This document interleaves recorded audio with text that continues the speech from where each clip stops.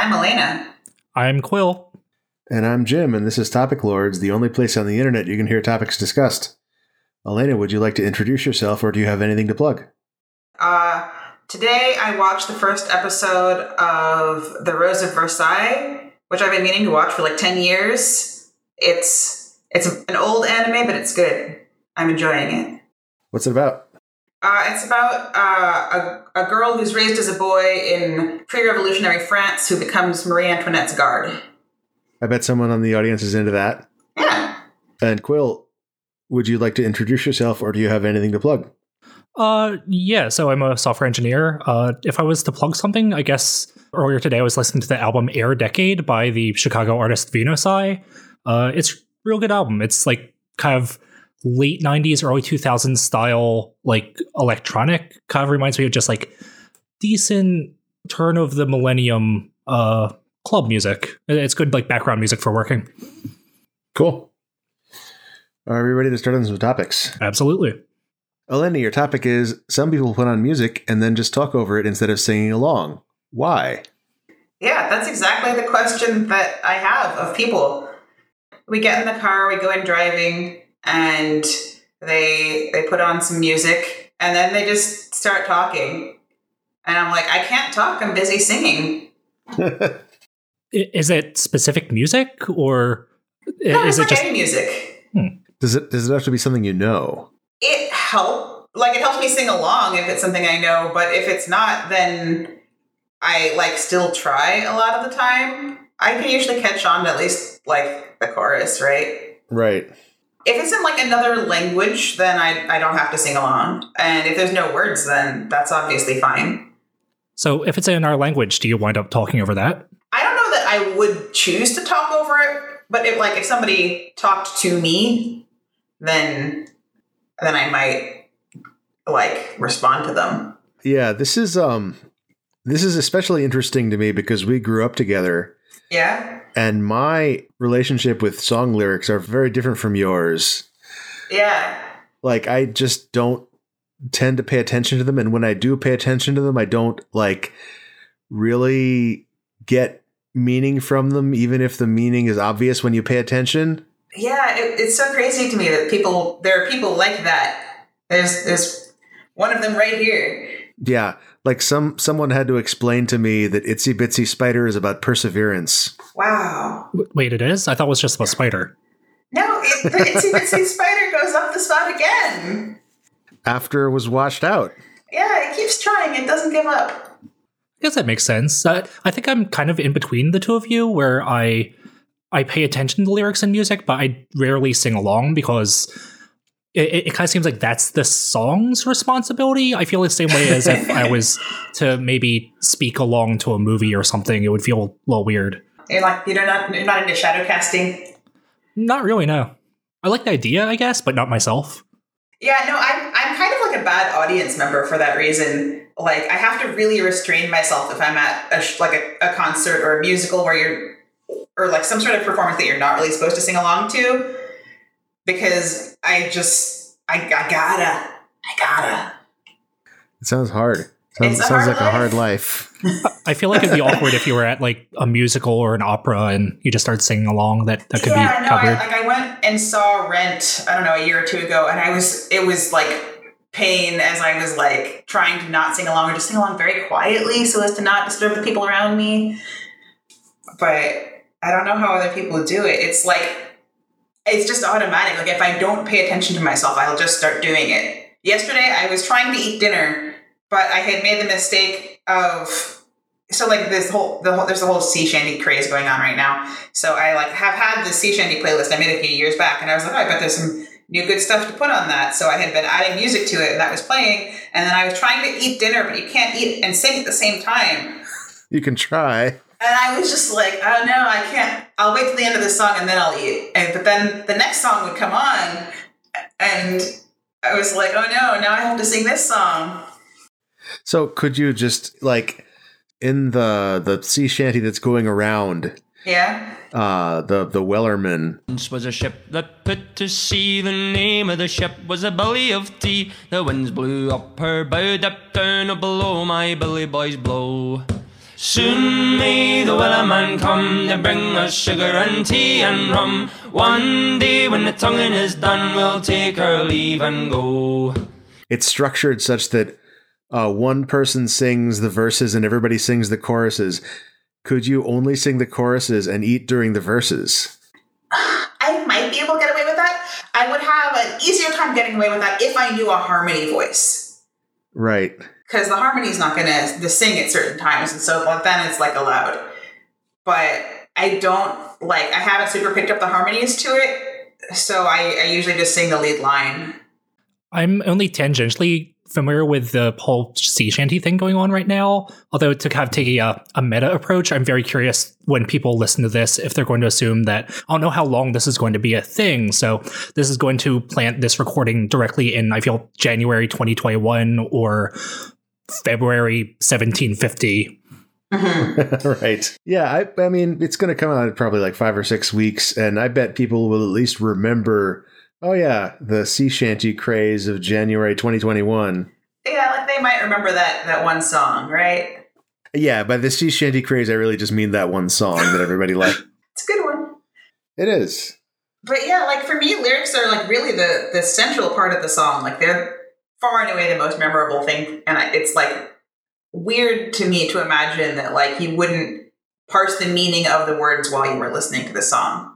I am aware that other people are like, the voice is really just like another instrument for me, but that's not how it works for me at all. Yeah, I was listening to the performances of the Wellerman, and I was trying to figure out like what is it that makes this a sea shanty? Because like, first of all, these are some really perfect sounding like barbershop motherfuckers, and that's not what presumably what actual sailors sounded like. Probably not. When they were singing their work songs.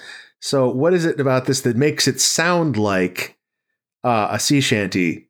And I was thinking like, well, maybe it's the mode. Mm-hmm. Maybe it's the guy's accent. Yeah, his accent really fits with the song. I tried listening to the Longest John's rendition. There once was a ship that put to sea, and the name of that ship was the Billy o' Tea. The winds blew hard about it down. Blow me bully boys, blow.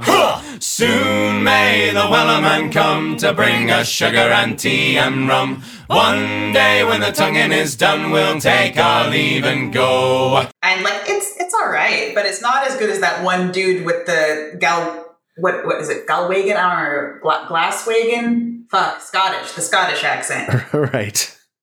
And the last thing I thought of was like that the lyrics were about being at sea and catching a whale. Wow. The song is about whaling. It is about whaling. But yeah, like structurally, there's like stuff that shanties have in common, right? Like they have pretty simple chords. They generally stay like within an easy singing range. Like they don't have like wild jumps or usually like have multiple octaves or something like that. Yeah, that makes sense. And they have like a very simple cadence typically. So, you know, you can all time your hoisting of the sails or whatever to it. Right. I'll again admit that my knowledge of sea shanties is pretty limited, but I kind of feel like just from what I know, it kind of seems like a big part of it would also be ease of singing, very similar to like a drinking song. I in fact even think that like a drinking song could just be a major key sea shanty. Yeah. Yeah, I think there's a fair amount of overlap between drinking songs and sea shanties. Like I'm thinking right now of Admiral Nelson's Blood, which is like a fairly central example of a sea shanty, but it's very much about drinking.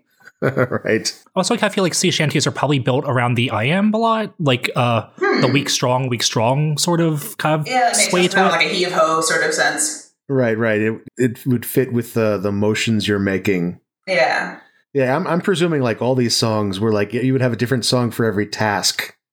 Huh. Now I'm curious about that. Like, is there a task for like, I don't know, hauling in the anchor versus hoisting the sail versus, I don't know, whatever the hell people did on Something about a forecastle. Yeah. When I think about this being sung by like average, untrained, drunken singers, I have a pretty low standard in mind, but also like back before recorded music, everybody performed music because that was just how you had music in your life. Yeah. Right. And so it may be that like a lifetime of practice has really made everybody good at singing back then. That's an interesting idea, because like if you think about it, if you like think about people's handwriting in the past, everybody had gorgeous handwriting, right? Like you don't see chicken scratch from the 1800s. Everybody's got this beautiful calligraphy. And how much of that do you think is like that we've selected the best? I mean, maybe I'm just, there's a historian listening to us right now being like, oh my God, you wouldn't believe the horrors I've seen. Right. But at least all the stuff I've seen, it's like they just practiced writing with a pen so much that it was easy to make it look good. Mm. Yeah. I do think that a lot of those documents are probably by like upper class, well-educated people, though. That's probably true. Kind of bounce off what Jim said. But like, if you consider like, okay, the amount that upper class, well-educated people were doing their writing, if the lower class, less educated people were singing sea shanties at least that much, maybe they were that good. Yeah. Are we ready for another topic? Sure. Yep. Quill, your topic is being the only person in a movie theater / concert. So I'm kind of curious, has this ever happened to either of you? I think once I went with one other person, and me and the person I went with were the only people in the movie theater. Yeah, I feel like that's either that or just very, very few people showed up. Has happened to me. I don't really go to the movies that often, but it seems like I just happen to choose very weird times to go to movies. In fact, the last time I was at a movie theater was actually on New Year's 2019 going into 2020. My friends and I decided to go see Cats, the musical, the motion picture, the ride. And we went in, it was a showing at like 11:30, so it was going over midnight, and we were the only people there. And then when we left, we actually left early because it was Cats, and we mostly went for the novelty of celebrating the new decade with Cats. So we left early, and we went to tell anyone in the building that we were leaving, and they could turn it off. It seemed like everyone had already left. You just... the only person in the entire theater, like all the workers were gone? Yeah, we like walked around into like back areas and couldn't find a single employee. Who was running the show? I imagine no one. Is this run by robots? Which isn't as bad. So a couple years ago, I decided to go see a movie by myself on Christmas Eve. It was, I think, a 10 p.m. showing of Pitch Perfect 3. Because I thought... That's... all right. I feel like 10 p.m. on Christmas, Pitch Perfect 3 is like the sort of thing that you get the movie theater to yourself for. See, I kind of thought it was going to be the opposite. I thought like, oh, it's Christmas Eve. People are home like for the holidays. No one's working tomorrow. I'm sure that this is probably a time that people go out to the movies. So I bought my ticket well in advance, and I showed up, and there were 2 people working at the theater, and I was literally the only person sitting in this theater for the duration of this film, which meant that there were twice as many employees as there was me. Yeah. There was also an extremely awkward moment where I needed to get up and use the restroom at one point, which meant that this film was then being projected for 0 people. And I had this brief thought of maybe I should tell them that I'm going to the bathroom and like I'm coming back so they don't stop it. But also, they can pause it. Like I'm the only person here. Maybe they can pause it. That'd be kind of nice. Yeah, it'll mess up their schedule. Yeah, I kind of have a feeling that whoever the manager was kind of decided, yeah, we'll put Pitch Perfect 3 at 10 p.m. No one's going to go see that on Christmas Eve. And then I decided to show up and ruin those people's day, probably. I apologize to them. I mean, they were already working on Christmas Eve. They probably knew what they signed up for. Oh, they wanted to have a party in that empty theater. That would be cool. I feel like that would be really neat if they just like had the theater to themselves because they work there, so they could like get away with things. Whereas I was trying to be on my best behavior because I figured like these 2 people are here just waiting for me to go home. Right. So similarly, I mentioned being the only person at a concert, which I think is a much stranger experience that I've had. I was at this, well, when we say concert, it was a relatively small show a little over a decade ago. And one of the opening bands was just so bad. I don't know a nicer way to say it, that everyone left, including the person that was running the show. Like it was at a record store. The guy running the store said, you know, as he was walking out, just said like, good luck, and walked out, meaning that I was the last person in this store watching these 2 guys play their bad music, which really kind of if I was the second to last person, I wouldn't feel that bad because I could just walk out and there'd be one more person left. But I was the only person. I thought, it's all on you. Yeah, if I leave, they are literally playing to 0 people. I did leave. Their music was that bad. Oh no! I guess It's definitely a different thing because also, like, if there's nobody at a movie, right, then people just didn't show up. But if there's nobody at a concert, then, like, there's a difference between, like, people just not showing up for the concert, like, you're the only person who came, versus people came and then they're like, I'm going to come back later. Mm-hmm. Yeah. And I've played a band myself, and usually I've been at a couple shows that were small enough that it's pretty much just bands for playing for other bands that were playing at the same show. Whereas in this case, even the other bands left during their set. How did this opening band get picked if, like, the owner didn't like them and the other bands didn't like them? So this particular store, I think they also had a very small, very short-lived record label, and I believe that they were maybe on the label or trying to get on the label. They're kind of trying to go for, like, if I recall, a sort of thrash rock sort of thing, but it was just, from what I recall, a drummer and a guitarist, and they both played so loud that neither of them could really hear what the other one was playing. So it kind of sounded like extremely loud guitar and extremely loud drums completely playing out of sync, not playing the same songs even. Wow. I feel like if you're a record store and you're trying to be a record label and you have some people on your label playing, you should find some way to support them, even if that support is like a sound guy who turns down their amps, or like somebody who softly pulls them aside to be like, perhaps you should stay in time with each other. Yeah, if the band members can't hear each other, that is the sound guy's fault. So, like, there weren't monitors or anything, so they were just playing off of their, like, the drums weren't mic'd and the guitarist just had an amp stack. And the store manager actually asked them, like, to turn the amps down, but they said, like, they mostly play off the feedback, which I like noise music. I've gone to noise shows, so I'm not averse to extremely loud, extremely aggressive sounds. But this was so loud and so uncomfortable that it just made it a very unpleasant experience. I think it's actually the only live performance that I've ever walked out on. I mean, I would have walked out too. Most normal concerts are too loud for me. Same. Are we ready for another topic? Sure. Yep. My topic is a Spirograph, but for your butt. I'm just thinking about, I don't know what you guys were imagining when you read this and agreed to it, but I'm just thinking about you sit on this thing and then you poop in a spiral. Oh, pooping. Okay. I was like Sharpie in the butt. Okay, sure. That's another way to do it, but, nature's Sharpie. My main interest in this was really to hear, is there something that kind of prompted this idea?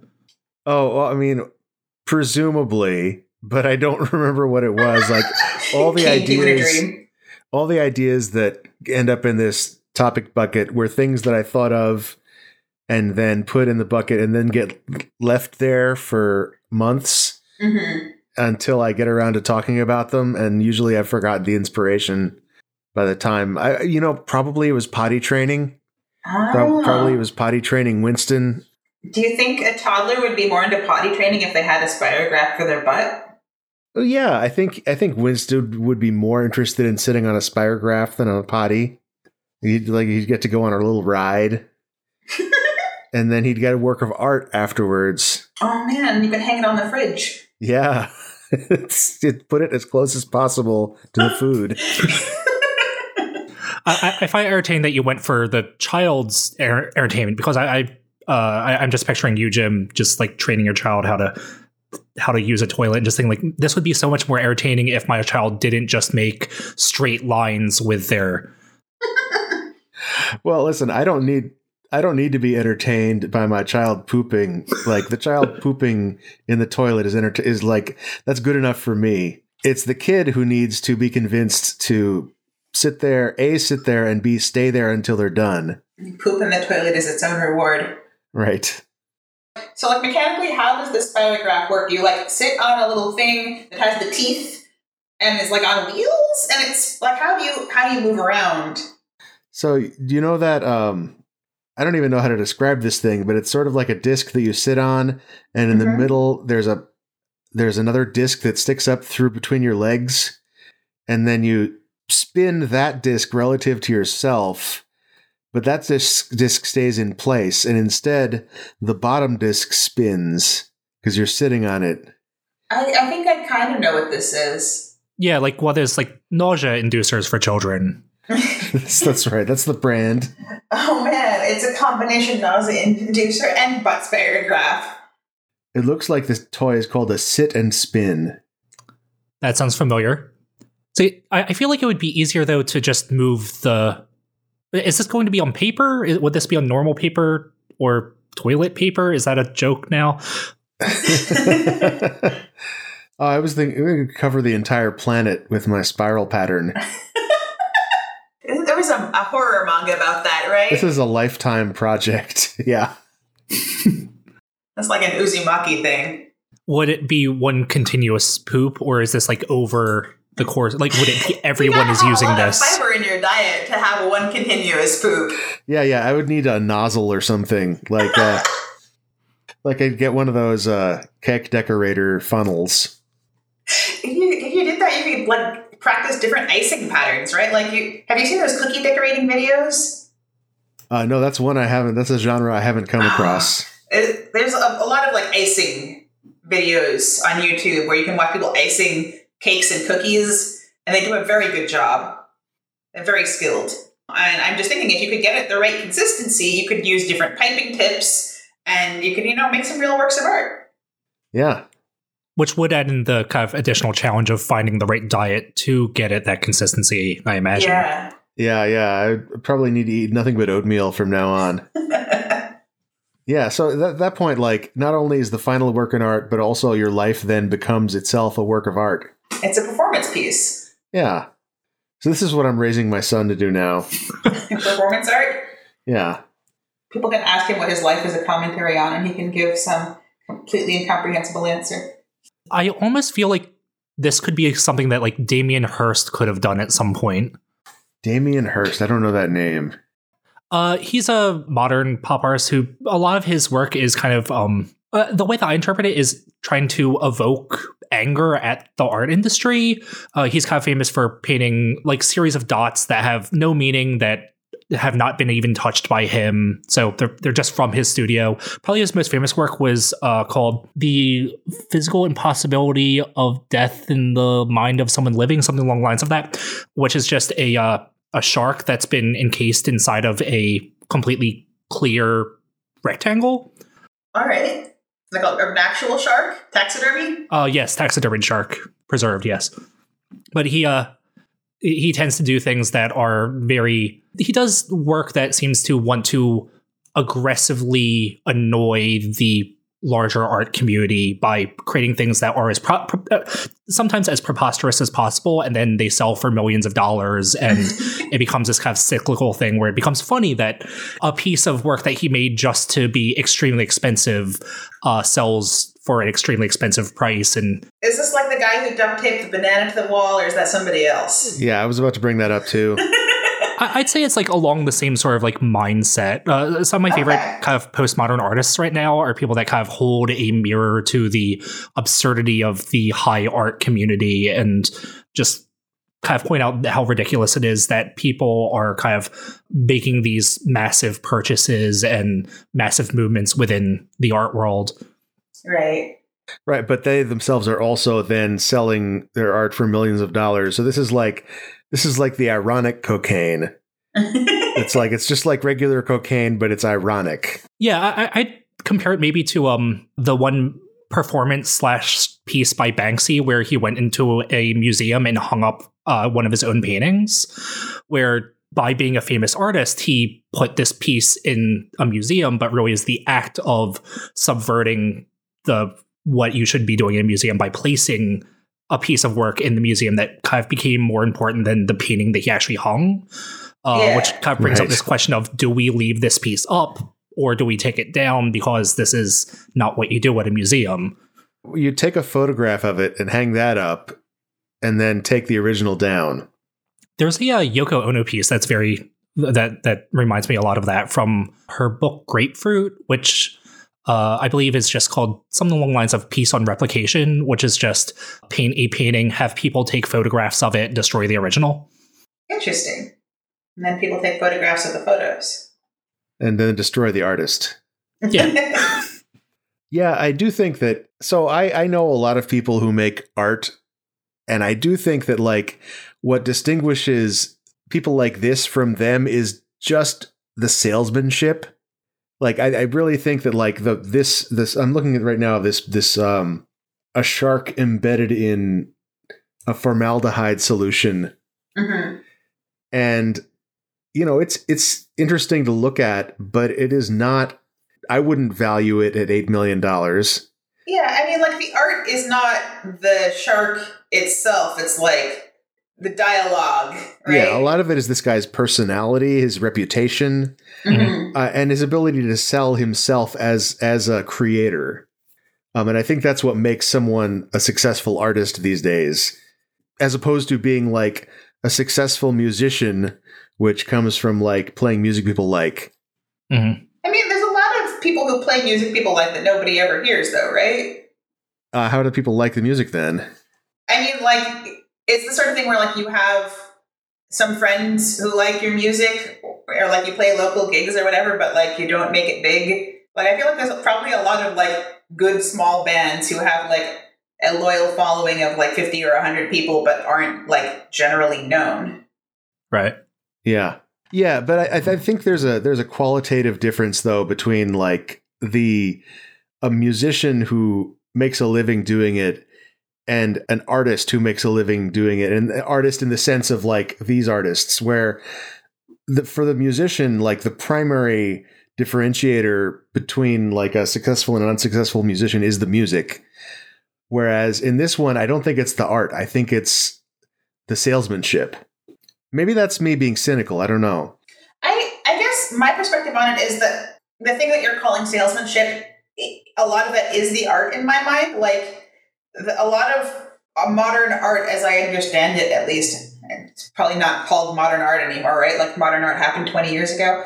Yeah. But a lot of modern art is like the actual physical object is not the entirety of the art piece. The art piece is like, it is a dialogue with the rest of the artistic community about like, I am doing this in response to other art that exists, and like there's like a context in which you are interpreting this art piece, and like there's this like a kind of a thing that you're adding to this artistic dialogue by putting this art into it, and like that is itself the art more than like I put a shark in a box. Mm-hmm. Right.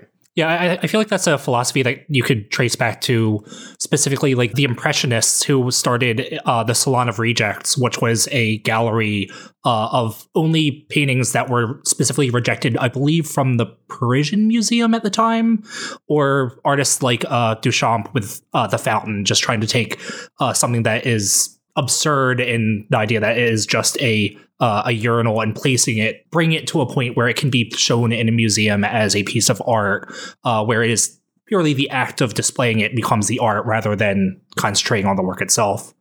Yeah. Are we ready for another topic? Sure. Yes, I'm very amused that we got there from Spirograph for Your Butt, though. That's this show.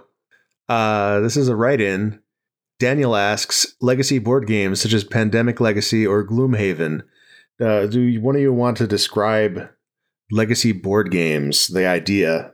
I can give it a go. So a legacy board game is a board game where, by design, when you play it, you modify the board or the cards or some rules of the game in a way that changes the way the game is played the next time you play it, to create a story arc over the course of many play sessions. Yeah, and how does this happen physically?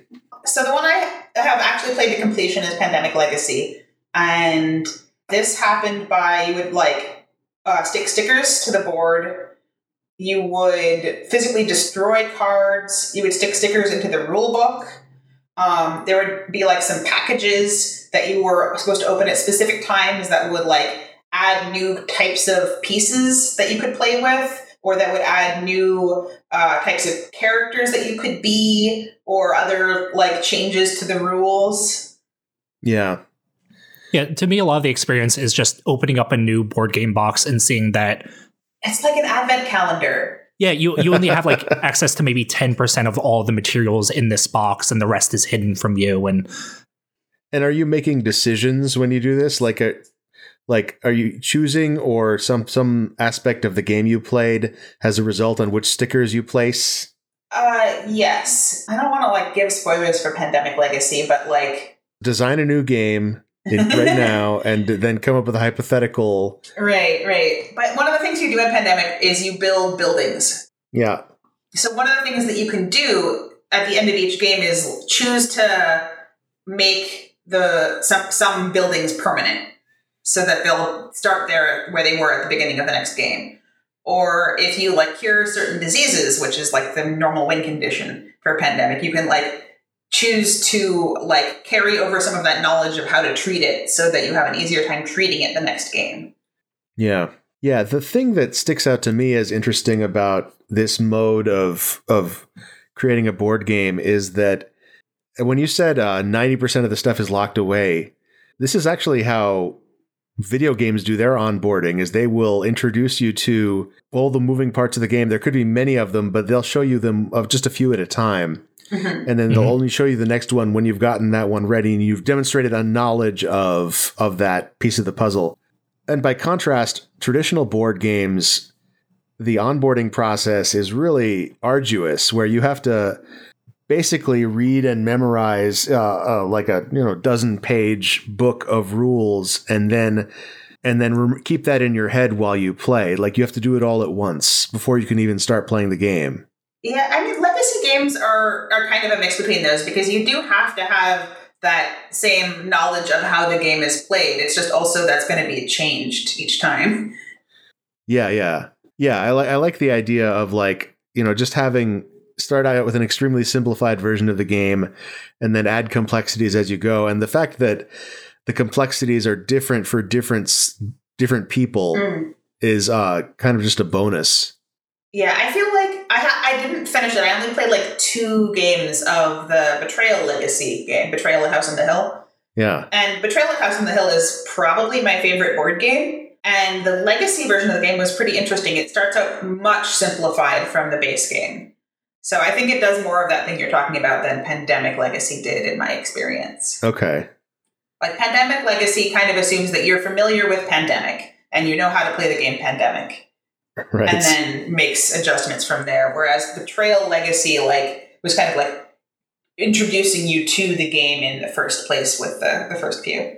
Yeah, because if I recall, the first kind of Legacy game was Risk Legacy, designed by Rob Daviau, who went on to design Pandemic Legacy and a bunch of others. I think that the success, Risk Legacy didn't really see a whole lot of success, but Pandemic Legacy really kind of blew up and hit like #1 on the Board Game Geek top list of all time for a while. I feel like part of its success was kind of taking a pre-existing formula that was already well loved, and people had torn apart that game and researched it and understood it well enough that he was able to take what people liked about it and just amplified it a lot more.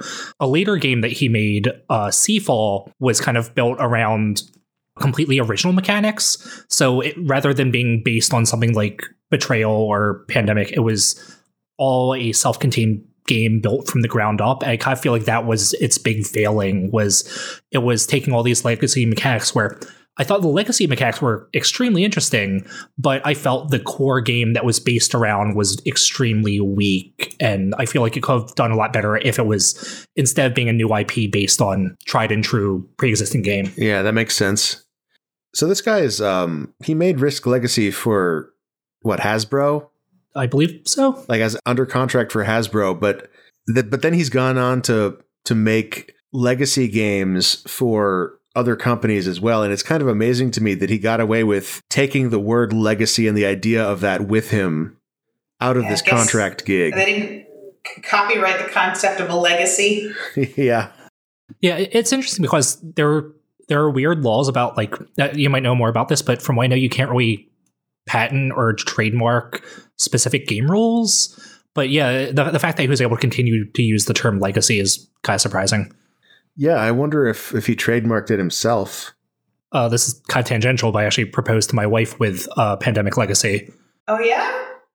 Did you, like, hide it in a box or something? How'd it work? Yeah, so if you recall, and for people that haven't played it, there is one of the boxes in the game you're essentially supposed to hopefully never open. Oh, like if you fail 3 times in a row or whatever? Yeah, so... Yeah. It's just filled with anthrax. It actually is the pandemic that gets released, yeah. So I took the ring box, and luckily it fit directly into that box, so I slid it in there, which meant that for months this ring was just sitting in a game box on our shelf for probably about 4 months or so. So were you like intentionally throwing games to get it to happen, or? No, I realized that it was pretty unlikely that we were going to lose 3 games in a row, and if we did, maybe it would happen earlier than expected, but my goal was kind of to get to the point where we were either done or almost done, and then say, hey, we should open the box just to see what was in it anyway. And yeah, that's what we did. It also led to a weird scenario where at the ceremony that we did, we had the Pandemic Legacy board out for people to sign, which was on Leap Day of last year. So about 2 weeks before the world was hit by a real Pandemic Legacy, we had people sign our cool Pandemic Legacy board. Oh, wow. So when you run out of new content, which apparently has happened to you, Elena, can you just keep playing it? Yeah, it's just like your own modified pandemic board that is like slightly different from a normal pandemic board. And have you played it since then? I'm not sure. We were kind of pandemicked out by the time that we finished, and then we tried playing Pandemic Legacy 2, and it was not as good. I don't know that we ever like went back to the first one yet. Yeah, I was just curious. Like at that point, does the draw of it, like the enjoyment of playing the board game, kind of get superseded by, like, the motivation gets superseded by the motivation of seeing the next thing happen? Yeah, I'm not sure. If I were going to go back and replay our Pandemic Legacy board, like, would I just play a normal pandemic game on it, or like would I like go back and be like, I want to replay June? Oh yeah, because like each game is supposed to be like a month over the course of the year, right? So like different events happen that like completely change the win conditions. Like there's specific win conditions each month, and sometimes it's like, all right, rip that up. The thing that you were working towards turns out to screw you over, and now you have to undo it or whatever. It would be kind of cool to go through and like replay different months to see if we can get different outcomes. But I guess that also doesn't work exactly because you'd then be remodifying the board. Yeah, there are a couple legacy games that I know have come with the ability to reset the game so that you're not permanently changing the board or changing how the game works. Mm-hmm. I will say, when I first heard of legacy games, I was kind of turned off the idea of this game that you have play through once and then it's kind of over. Yeah. That being said, I have a collection of probably around 40 or 50 board games behind me, and a lot of them I feel like I've played maybe 2 or 3 times, whereas the part of the draw of Pandemic Legacy was it's one of the only games I think is in my collection that I've played over 10 times. I think we played probably 16 sessions total to get through the entire game, and that's not something I can say about a lot of the games I own, including ones that cost more than Pandemic Legacy. Yeah, no, I'm trying to think of like what board games that I have played more than 10 times, and it's not a long list. I mean, like Betrayal at House on the Hill, and The Resistance, and maybe Love Letter, freaking Settlers of Catan, right? Like, yeah, I'm not sure. It's kind of funny because like there's this like one board game that like I ran into the person who was making it at like PAX and played like the prototype version, got really excited about it, helped with the Kickstarter, got my version, and still actually have never played it myself. What game is that? Lisanne. Not it's familiar like with it. a kind of like medieval strategy war game sort of thing. But I really enjoyed the strategic component, and I generally don't for that sort of game. So I was like, ooh, one of these that I actually like. And then I was like trying to get other people to play it with me, and it's only 4 players, and I got 4 other people who were interested in playing, and I was like, how about you all play and I'll watch? That's the only time that I've broken up the box since I got it. I'll admit that I'm also quite guilty of, I have a lot of games that board games I've never played which seems kind of weird, but I think it's mostly because there was a period of about 2 years, I'd say, where if there was a tabletop game on Kickstarter for under $20, I would just back it if it looked vaguely interesting. So there's a bunch of like very small games that I at one point backed on Kickstarter and then got a year later and thought like, oh, cool. I remember paying for this thing and completely forgetting why I did in the first place. Right. Are we ready for another topic? All right, let's go on. Yeah. Quill, your topic is weird sleeping apparatuses. Elena, can I get a ruling here? Is it apparati? I guess it would have to be, right? Like the US becomes an I if it's Latin. And Is it this Latin? is a Latin word? I don't know. I'm going to look it up. Or is it like octopus where it would become apparatodes? I mean, the tus doesn't it? Is not the pod suffix. So, apparati is hypercorrect. So it's not Wait, what does hypercorrect mean? like you're misapplying the rule. Like you're seeing that it ends with a US and you're like, oh, that's got to be one of those ones that turns into an I. But actually, it's apparatus is the doublet of apparat.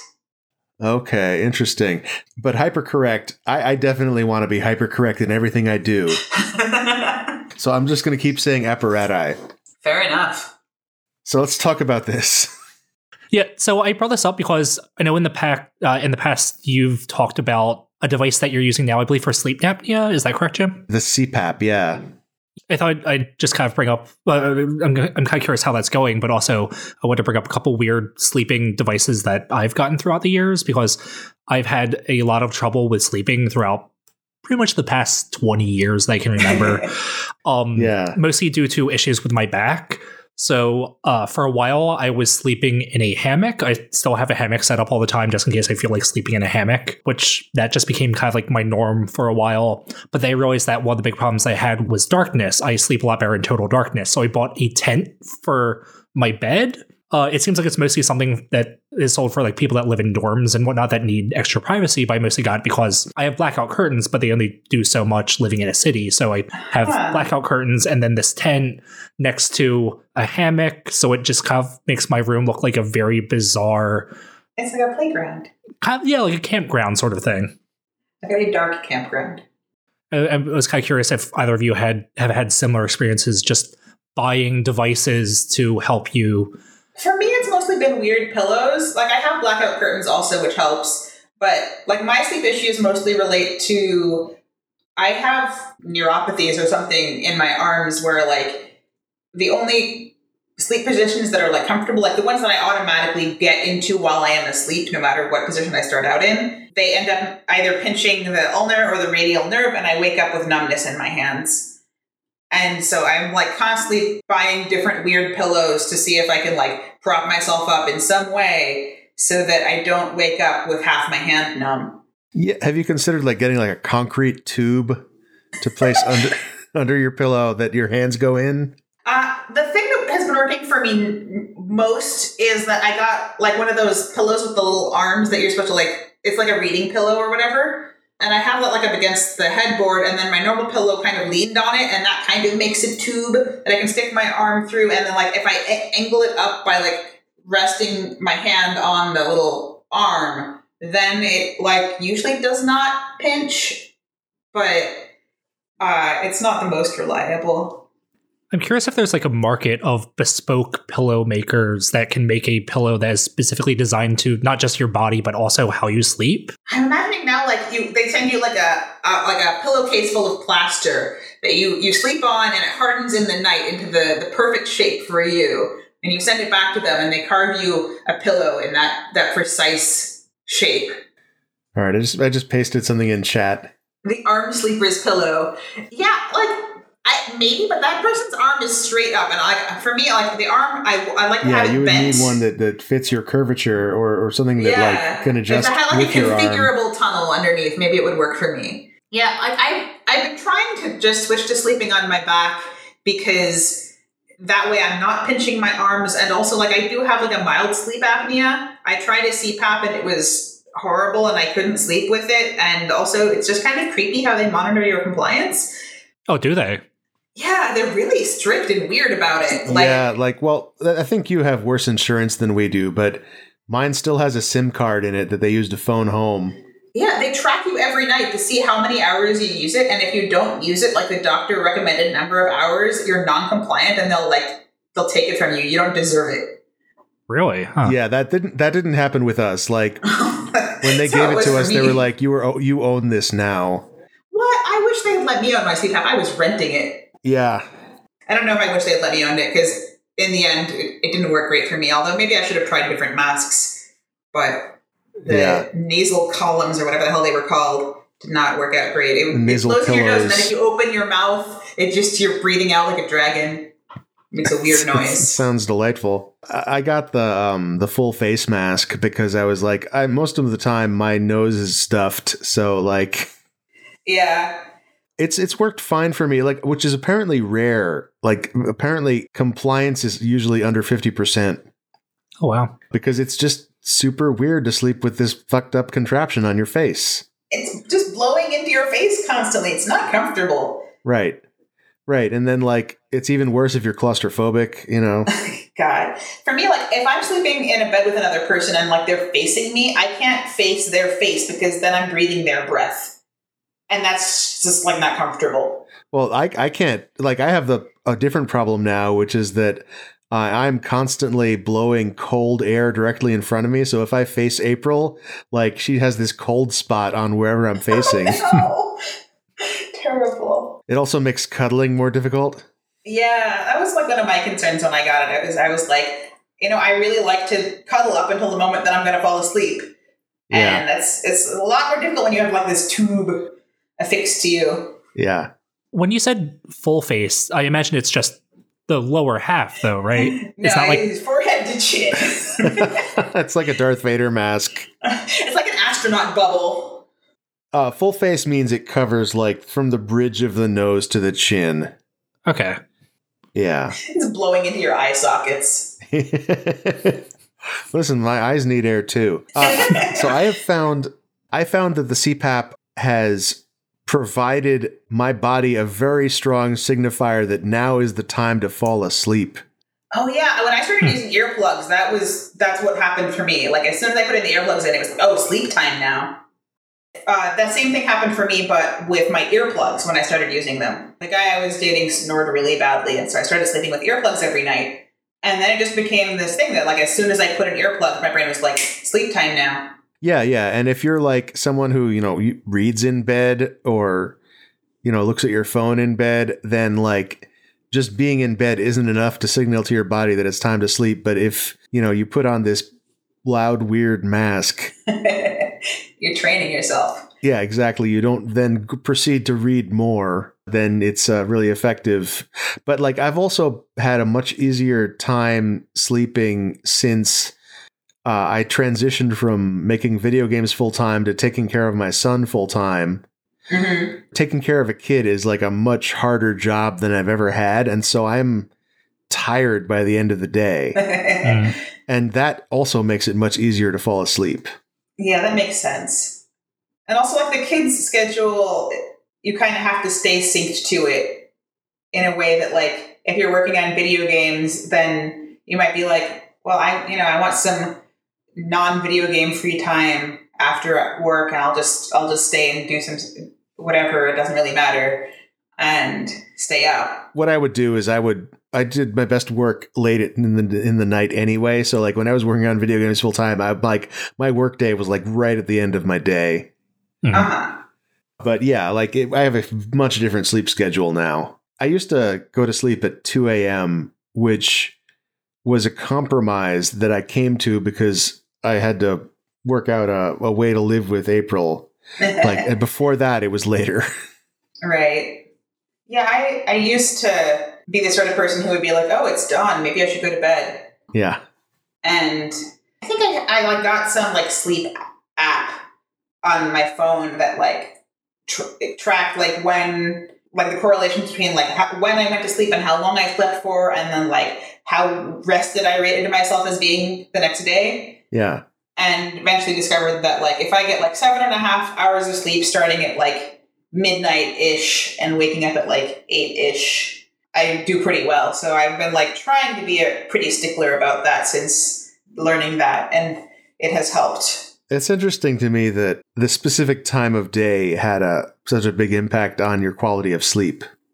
There was actually like this quiz that I took at one point. I don't know, like morningness, eveningness, or something. Like it was a really weird quiz, but it like specifically was checking like what your natural circadian rhythm is. Apparently my natural circadian rhythm thinks that like if I was going to do light therapy, I would want to start the light at 6:45 a.m. Like that would be my optimal light therapy time based on my natural circadian rhythm. Huh. When do you usually get up? I usually get up at like 7:38. So that's even earlier than I typically do. And like maybe I should be going to bed at 10 and maybe I would be even happier. But stuff is happening at 10 p.m. that I want to be up for usually. So What kind of questions did this quiz ask? it was stuff like, I think it was like on days when you don't have anything to do when you normally wake up. And like if you sleep like this long or wake up at this time, like how do you feel? Stuff like that. I'm not sure, but I could link it. Yeah. It was an interesting quiz. Yeah, I'm curious. But yeah, it turns out that like the specific time of day is important, not just the hours. That is interesting, yeah. That makes sense. I don't know, jumping back a little bit, the CPAP didn't really work for me. So I've been trying to figure out ways to sleep on my back. And I'm very naturally a stomach or a side sleeper. Like I kind of sleep in like the 3/4 position often. And so it's very difficult to get me to stay on my back. I feel exposed. Wait, why do you want to sleep on your back? It's better for sleep apnea if you sleep on your back. And also my arms wouldn't go numb because I wouldn't be putting pressure on them. Oh, interesting. I have the opposite effect where like I would only have the sleep apnea effects. Like I would have the outward sleep apnea symptoms when I was sleeping on my back, but not my side. Huh. I was definitely told when I was like doing my sleep studies and whatnot that I should really be trying to sleep on my back because it opened up your airways more or whatever. That's interesting. I wonder what the difference is. Have you considered sleeping in a hammock? I have not, and maybe I should. How is a hammock for cuddling? Bad. Okay. But it does kind of force you to sleep on your back. Right. It also, the kind of convenience is it just kind of forms to whatever the shape of your body is because it's just a piece of cloth. So you don't really have all the kind of like limitations that you get with a normal mattress. Huh. That sounds kind of nice. Like, things that I've been thinking of recently is, like, maybe if I, like, get one of those, like, U-shaped pillows that they make for pregnant women that just go, like, literally around the entire body and, like, pile it up around me, maybe I wouldn't be able to roll over, like, physically because there would be pillows in the way. If I just make, like, a nest of pillows around me. That might work. April loved that. She got one of those and then I felt replaced because she was suddenly cuddling this thing instead of me. Oh no! Which is apparently a common social problem people have when they pick up these pillows. Huh? Are there like known solutions for? Oh, just good communication. No, that makes sense. Yeah, the only other solution that I've come up with is if those Velcro walls where you put on a Velcro suit. Yeah. And you jump on a trampoline and you stick yourself to the wall. I could sleep in one of those and just stick myself to the bed, right? And then I can't move. Okay, so I thought you were going to sleep on the wall. Yeah, I did too. I didn't think of that. No, I was just like, I just need a Velcro pajama suit, but I could take it the one step further. I think you can move is the problem. Like, you have to be able to get off the wall somehow. I mean, maybe somebody else comes and peels you off the wall. Yeah, but I think you can also just like pull your arm away. Maybe so it might be like one of those wet the bed alarms where, when you'll still wet the bed, but you'll wake up to a shrill beep. You'll wake up to the horrible Velcro ripping noise. Yes, exactly. Yeah, I'm not sure if I would like exert enough force to rip Velcro apart while I was asleep. Listen, if you Like, what if your partner like has a heart attack in the middle of the night and you wake up next to a corpse and you can't get up because you've been Velcroed to the bed? Oh God, horrifying. Now I'm kind of wondering if it would be possible to have some sort of like time activated Velcro that maybe limits your movement for most of the night, but like time release Velcro. Right at the 8-hour point, it just drops you on the ground. Maybe you could do like the thing where you have like a freeze some part of the fastener into an ice cube that will melt over the course of the night. Like you have like it's like Velcro straps that are also frozen in an ice cube, and you could possibly pull them apart until the ice melts. You could just freeze yourself in the ice cube, and then Brilliant. you couldn't move. Cozy ice cube nest. I like this ice Velcro solution because it does seem like the best way to sleep would be to be both itchy and extremely cold. That's what I'm looking for in bedding. I'm pretty sure this won't work, but now my mind is going to like the time we visited the salt flats. Yeah. And I was just kicking at the wet salt on the ground and noticing just how similar it was to snow. Because they were both crystals. Right. And like thinking you could probably make like a salt man if you rolled this stuff up. Or like an igloo. Oh man, a salt igloo. Yeah, so what if you made the ice cube out of salt and then it wouldn't be cold? Like salt that melts? Right, and that's the problem. Isn't liquid salt like what they use in nuclear submarines? I've never heard of this. That sounds exciting. Well, you wouldn't really need it to melt. You just have to get to dissolve. So maybe something that it's frozen in this hard salt, but then when it's time for you to wake up, it just pours boiling water over all of you to help release the salt. Right. Perfect. A really heavy weighted blanket. Just so heavy you can't get up. Right, and then you have a crane that it hoists it off of you in the morning. Right. You know, I'd go for that. I have like 3 or 4 different weighted blankets now. Because I love the idea, like literally since I was a child, I was like, what if I had a blanket, but heavy? And I was like, one of the first things I looked up online when I got access to the internet was like, can I get like a chainmail, like sheet? Just like a really fine mesh chainmail, the size of a bed sheet. And like, turns out yes, but it's like $40 per square foot. And I've never quite felt like that was worth it. But, you know, maybe it is because at this point I have like 3 or 4 different weighted blankets and none of them are quite satisfying because they all like keep a fair amount of heat. And I would like to sleep a little bit cooler than that. And also the standard weighted blanket design is like, it's like a quilt made out of bean bags, right? It's not an even pressure. There's like little pockets. Interesting. Yeah. And I hate that. Like, I'm the sort of person who like has to have their sheets perfectly lined up with no wrinkles, lying directly flat on top of them, because if there's any unevenness of pressure, it like is too distracting for me to sleep. This is tangential, but I'm curious, have you found a way to wash weighted blankets? Because that's a problem that I'm facing right now. I mean, I tried putting it in the wash once and some beads came out, but like it got clean. I think the main thing I do is I just keep them in duvet covers so that they mostly don't get dirty themselves, you know? But yeah, when I sleep with my weighted blankets these days, I have to like layer them on top of other blankets that will like diffuse the pocketiness. And then I'm like extra warm because I already like normally sleep with 2 blankets to try to approximate any weight. And then adding a weighted blanket into the mix becomes a bit like an oven. Are we ready for another topic? Sure.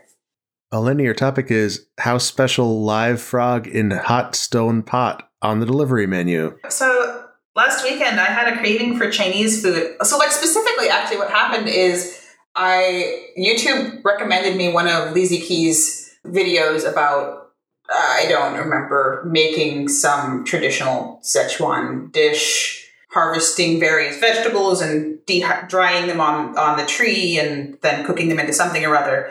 And it's like Lizzie Key makes these very aesthetic, soothing, completely unrealistic videos about like this perfect idealized farm life where she has this enormous sprawling farm and she wears perfect outfits that stay pristine as she goes around her farm with her adorable lamb trailing behind her, and she harvests her fresh cabbages and takes them to the kitchen and makes them into some beautiful dish to serve to her grandmother. And they're like very like calming, heartwarming videos. And I was like watching this and being like, now I want Sichuan food. Uh-huh. And so I don't know, the Chinese propaganda is working. But so I was like looking up Sichuan restaurants that are near me, and I found one that looked pretty good. And I was looking through the menu, and one of the things stood out to me as house special, live frog and hot stone pot. And like, at first I was just like, no thanks. You know, like I like frog as much as the next guy, but I don't need it alive. You don't need a new pet frog. Right, you know? Yeah, is this food? Right. I assume? Unclear. But so like, you know, I ordered my mapo tofu and went on my way, but then I was like lying in bed that night and I was like, hang on. So this is a delivery menu item. I have logistical questions. Like, how do they guarantee that the frog is going to get to your house alive? Does it come on the side and you have to put it in a hot stone pot yourself? Right. Are they giving you a hot stone pot? Like, how does this work? Yeah, there are a lot of components there because, like, I feel like I've seen takeout hot pot or delivery hot pot, but usually it's just components that you're supposed to reheat yourself. Yeah. But this is specifically stone pot, which makes it sound like I think I'm more getting caught up on the stone pot than I am the frog at this point. Like, are they giving away stone pots? Are you expected to drop it back off at the restaurant later? They send the delivery person to your house twice, once to pick up the pot. And they make sure that you got rid of the frog.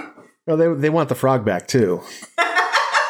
They only have one frog, and you have to share it with everyone else that orders this. Right. It does a little song and dance while you eat. Right. And then it goes back to the restaurant.